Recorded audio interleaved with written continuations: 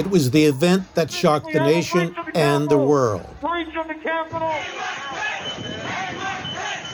January 6th, 2021 attack on the U.S. Capitol, the worst attack on Washington since 1814, when British troops burned the Capitol and the White House, causing President James Madison and First Lady Dolly Madison to flee.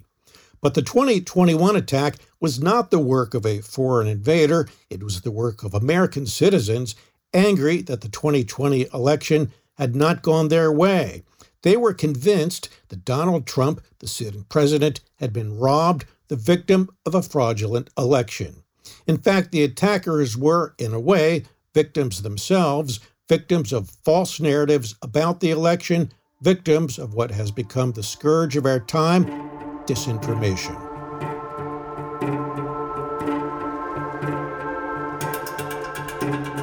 I'm Paul Brandus, and that's the name of this series. It's called simply Disinformation. And I'm Meredith Wilson, founder and CEO of Emergent Risk International, and I'll be providing analysis throughout each episode. History's usefulness to us is maximized when we examine it through an honest and objective lens.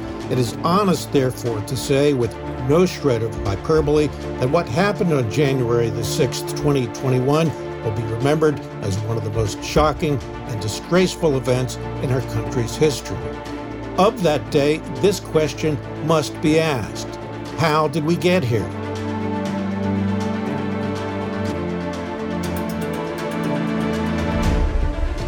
I came up with two answers as to, I think, what went wrong. Dr. David Geo is a British Academy Global Professor in King's College London's Department of War Studies, also Associate Professor of History at the U.S. Military Academy at West Point, where he serves as History Fellow for the Army Cyber Institute. He brings over 2 decades of intelligence and security practitioner experience to his academic research and teaching. The first one is that I think the overwhelming flood of mis and disinformation pouring over the American people by both foreign and domestic actors was actually unprecedented. And as a historian, we don't use that term unprecedented lightly. Historians will say, well, there's a precedent for everything. But really, the speed and the volume of the tidal wave of disinformation and misinformation, I'll just say disinformation from now on for ease, really did overwhelm us, I think. And the second and related answer was that we as a country, and particularly we as a U.S. government, we didn't consider disinformation to be a national security issue. So we didn't understand the gravity of the threat. We didn't understand how it really can be existential. The second is that this internal threat, fueled, as Dr. Geo says, by a flood of disinformation, is forcing the federal government, in fact the American people, to redefine what constitutes a national security threat in the 21st century and where it comes from. Since the end of the Cold War, we've been so obsessed with either the war on terror or now great power competition with Russia and China that we sort of forgot what threats might be lurking here at home and how might disinformation connect those threats and connect those people and amplify those threats. And the violence actually came home to roost, I think, on the 6th of January in Washington, D.C. And so I think this is really an urgent question. This redefinition of what our threats are means we need to move the threat posed by disinformation up the list, way up. I argue that we should actually place it at the top of the list. The other threats that you mentioned, China, Russia, North Korea, on and on. I mean, they're certainly real threats, and we have to not underplay them by any means. But just going back to the 6th of January, look, it wasn't China that vandalized the Capitol, right? It wasn't Chinese intelligence that broke into Nancy Pelosi's office. It wasn't Russia that brought the flex cuffs for Nancy Pelosi or to try to kidnap Vice President Mike Pence. It wasn't Al Qaeda that plotted to kidnap Michigan Governor Gretchen Whitmer. And it's not the Iran's Quds Force that came to America and shot up the FBI's Cincinnati field office. How has it come to this? It's not enough to go back to the 2020 election. You have to go back much further. The January 6th attack was what I like to call a downstream event. People impacted, influenced, moved to act by an upstream event, namely the dumping of lies into that stream. Like a factory dumping pollutants, they all float downstream, with prominent public officials and media personalities, not journalists, but media personalities, driving them as a hammer might a nail deeper into our minds. That this occurs today isn't surprising. Meredith Wilson, the Chief Executive Officer of Emergent Risk International, says this repetition, this never-ending cycle of disinformation, is made possible by the very technology we rely on to stay, or pretend to stay, informed in an objective manner. Because of the way that the internet has evolved into a space where we have these algorithms that drive what we see in our own feeds, we have become very prone to looking for things that validate our own sort of ideas about the world. So if we are tend to lean more liberal, we tend to look to liberal sources. We tend to want to read things that agree with our worldview, and we tend to get very angered by things that maybe don't. And I think people across the board, conservative or liberal, tend to fall into this category more and more because we've gotten very used to being served up the information that we want to see and information that reflects what we believe should be the correct way of doing things. And in doing so, it's become almost a vicious cycle. Where we are fed more information that feeds that bias, and we continue to consume those news sources. In the meantime, we miss out on really big pieces of information that might be being featured elsewhere, whether that is maybe less positive information about a particular political figure that we happen to like, or whether that is a policy that we don't like. The sources that we go to tend to feed us the information we want to see. We run into problems with only seeing maybe the positive side of the things that of the issues and the people that we like, and we don't necessarily see the downside. Which helps explain why, and I'll bet you can relate to this, if you're talking with someone with whom you disagree, whether it's online or in person, that it's difficult, almost impossible in fact, to convince them that they're wrong about something. You're right and they're wrong, you're sure of that, and yet the other guy is convinced that he's right and it's you who's wrong. This dynamic, all too familiar today, could have something to do with the way our brains are wired. At least that's what Professor Stephen Lewandowski thinks. He's chair of cognitive psychology at the School of Psychological Science at the University of Bristol in England. He spent years studying how our brains are wired to receive, process, and store information. He says our brains are like computers and that once we store information, we're more likely to believe it, and it can be difficult for that information to be dislodged. The key notion here appears to be twofold. Number one, whenever people are encountering information, they tend to believe it by default.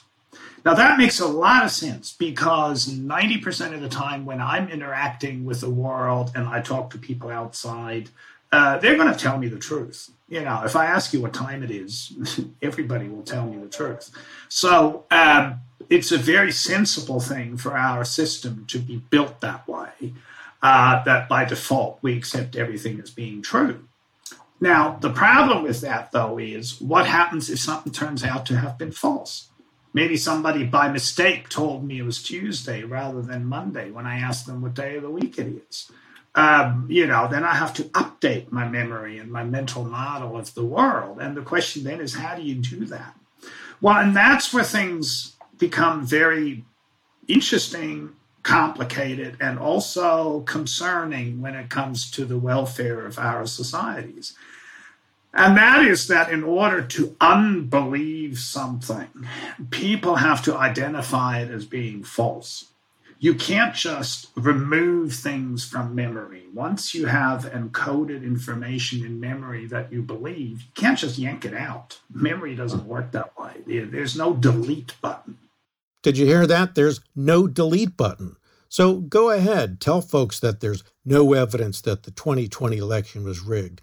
Tell them till you're blue in the face. It probably won't work. Cogent arguments, links to reputable websites, armies of fact-checkers, these efforts to delete what their brains have previously processed probably will fall upon deaf ears. So all of this helps explain how we got here and the scope of this clear and present danger. The question going forward as we mark the second anniversary of the Capitol attack is this: what can we do to keep it from happening again? That battle, to my earlier analogy, is perhaps best waged upstream, where perhaps we can find a way or ways to keep the pollutants of disinformation from being dumped into the river in the first place. We'll talk about that after this short break. This series on disinformation is a co-production of Evergreen Podcasts and Emergent Risk International, a global risk advisory firm. Emergent Risk International. We build intelligent solutions that find opportunities in a world of risk. Mad Magazine. Advertising mascots. B-movie posters. And cartoons. Oh yeah, can't forget cartoons. If you get the funky connection that ties these pop culture gems together, you'll dig Two Designers Walk Into a Bar. See, we're a couple of creatively curious pals living between the bookends of grand museums and dive bars. Hey, you know the place, the sweet spot where highbrow and lowbrow become drinking buddies. So join our barroom chats as we talk influential work and uncover stories of how the familiar became iconic. Think behind the music for the stuff we love. Check out our website at twodesignerswalkintoabar.com. And listen wherever you get your podcasts or visit evergreenpodcasts.com.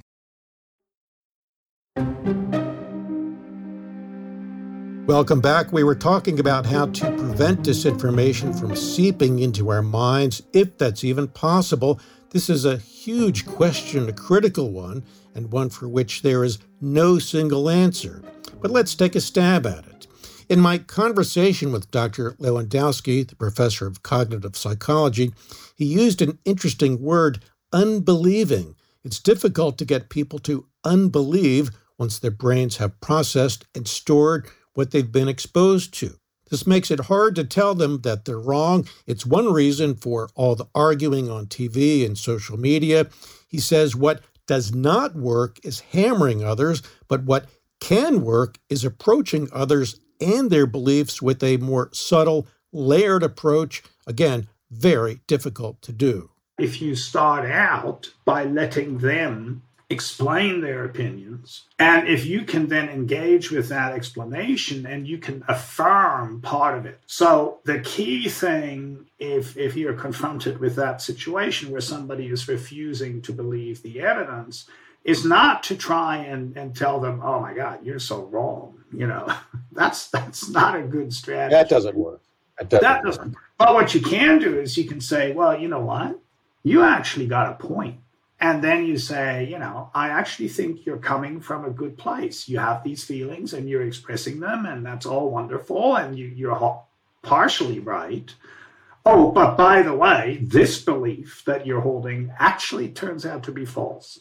Now, if you do that sort of layered approach of letting them explain, affirming where that feeling and opinion is coming from, and then you slip in a correction, then you will find, we can show that in experiments, you find that people are more receptive to the new information. That sounds pretty hard, softening others up by telling them that they're coming from a good place and then gradually slipping in your version of the truth. Probably takes the patience of a saint. But Dr. Lewandowski says that's what his research shows to be effective. Dr. Geo, on the other hand, the West Point and King's College professor, has some other ideas, a more multifaceted and fundamental approach that starts in the classroom. The first one is just to teach civics in schools, but to community groups as well. There's some terrifying Pew polling results that suggest that a small number of Americans understand, for instance, that we have three branches of government, and a small fraction of that fraction can actually name them. It's much harder to be fooled about something if you understand what it is, right? Just think about, if I'm an expert in diamonds and I go to a jeweler and he's trying to hustle me, well, I know a little something about diamonds. Or, I take my car to the mechanic or whatever, right? Oh, that's a converter problem. Oh, well, I know something about engines, and it's not, right? So we have to know something about it first. And I think that starts in school, but I think it's a lifetime learning thing. And actually, some public libraries are actually teaching civics again to grown-ups, and I think that's fantastic. Here's some data to back up what Dr. Geo is saying. A survey released in September 2022 by the Annenberg Public Policy Center at the University of Pennsylvania shows that about 1 in 4 adults cannot name any of the three branches of government. That same percentage, about 1 in 4, could not name any of the basic First Amendment freedoms. The Annenberg survey shows that these numbers, in fact, are trending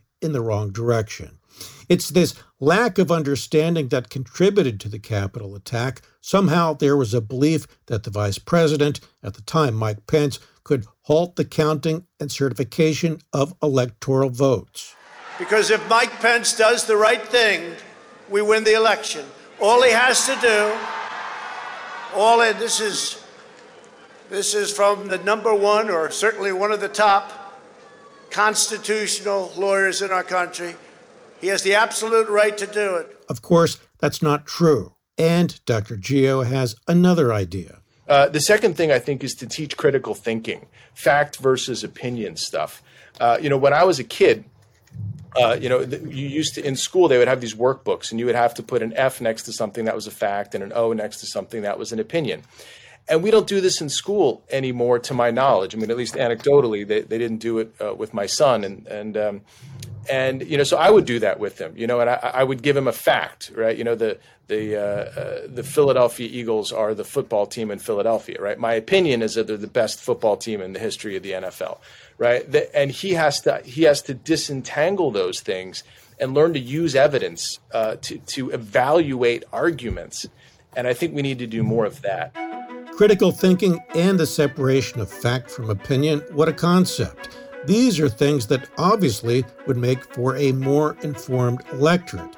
We must remember that opinions and facts are quite different. Dr. Geo's claim, for example, that the Eagles are the best football team in history, he's obviously never heard of the '85 Chicago Bears, but then again, that's just my opinion. Seriously, though, if we don't know civics, don't know the basics of our government and constitution, if we don't know how things work, we're more susceptible to disinformation, more susceptible to those who would eagerly inject lies into the public arena, more susceptible to another January 6th. Thanks to Dr. David Geo and Dr. Stephen Lewandowski for their insights.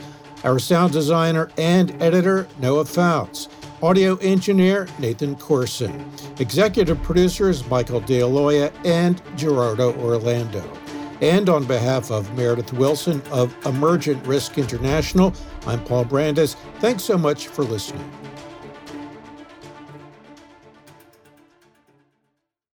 I'm Ken Harbaugh, host of Burn the Boats from Evergreen Podcasts. I interview political leaders and influencers, folks like award-winning journalist Soledad O'Brien and conservative columnist Bill Kristol, about the choices they confront when failure is not an option. I won't agree with everyone I talk to, but I respect anyone who believes in something enough to risk everything for it. Because history belongs to those willing to burn the boats. Episodes are out every other week wherever you get your podcasts.